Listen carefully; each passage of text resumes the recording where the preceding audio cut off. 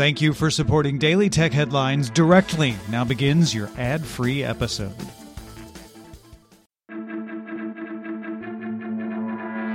These are the Daily Tech Headlines for Friday, March 26th, 2021.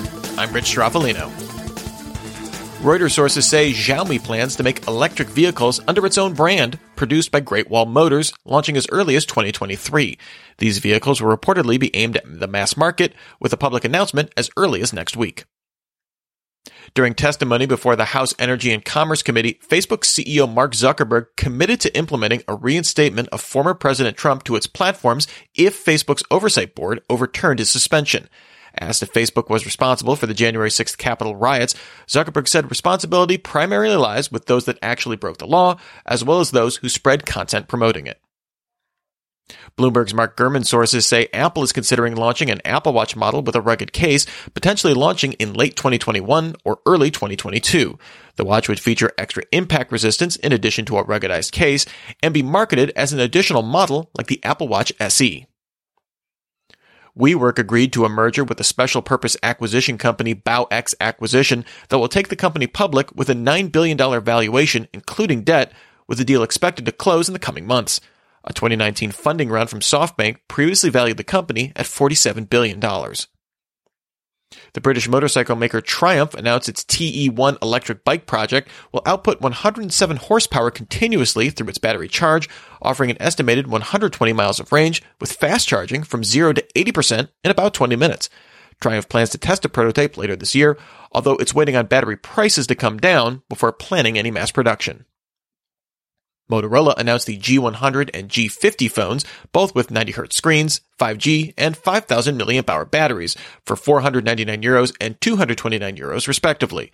The G100 offers a Snapdragon 870 SoC with 8GB of RAM, launching in Europe and Latin America today, while the G50 offers the Snapdragon 480 and 4GB of RAM, launching in select European markets in the coming weeks. Google is internally testing a new feature for Google Assistant called Memory, which uses a stack of cards as an easy, quick way to save and find everything in one place. This serves as a central hub in the Discover section to save reminders, thoughts, and on-screen content, and will automatically extract URLs from screenshots and pull contextual information into actionable items like tracking shipments. Slack CEO Stuart Butterfield said the platform now offers the ability to leave audio messages as a beta test and is working on adding drop-in audio chat rooms as well. Butterfield also said Slack would soon roll out ephemeral video message features. The breach notification service Have I Been Pwned added a data breach from the credit card stealing and trading forum Carding Mafia, exposing emails, usernames, and hashed passwords for almost 300,000 users. Carding Mafia claims to have more than 500,000 users, although there appears to be no public acknowledgement of the breach.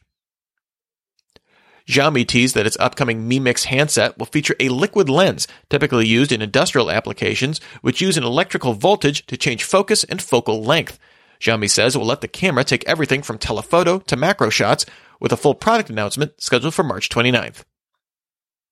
Snap confirmed it's testing a remix feature on Snapchat, initially letting users reply to snaps by recording a snap alongside the original as it plays.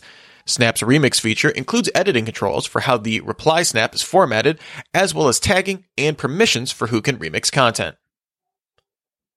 Tencent announced PUBG Mobile surpassed 1 billion global downloads, excluding mainland China, where the game is rebranded as Game for Peace. In May 2019, the two games were the highest-grossing mobile game, generating an estimated $146 million in the month. Amazon's new Fire TV interface is rolling out to the Fire TV Stick 4K and both generations of the Fire TV Cube, with plans to bring it to the second-gen Fire TV Stick and Fire TV Smart TVs later this year.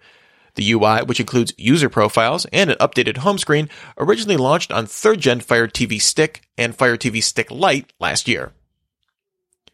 Razer plans to produce its Project Hazel concept N95 reusable face mask with RGB lighting and voice projection, first showed off at CES 2021. Pricing and a release date was not announced, and it still requires certification from the US FDA. And finally, Apple partnered with Warner Music to launch Sayless in Apple Music, which are special playlists focused on helping young people with speech sound disorders. Sayless use algorithms to identify songs which repeat sounds that are difficult for those with speech disorders to pronounce, offering 10 different playlists, each focusing on a different speech sound. Remember, for more discussion of the tech news of the day, subscribe to Daily Tech News Show at dailytechnewsshow.com. You can find show notes there and links to all these headlines there as well. Thanks for listening. We'll talk to you next time. And from all of us here at Daily Tech Headlines, remember, have a super sparkly day.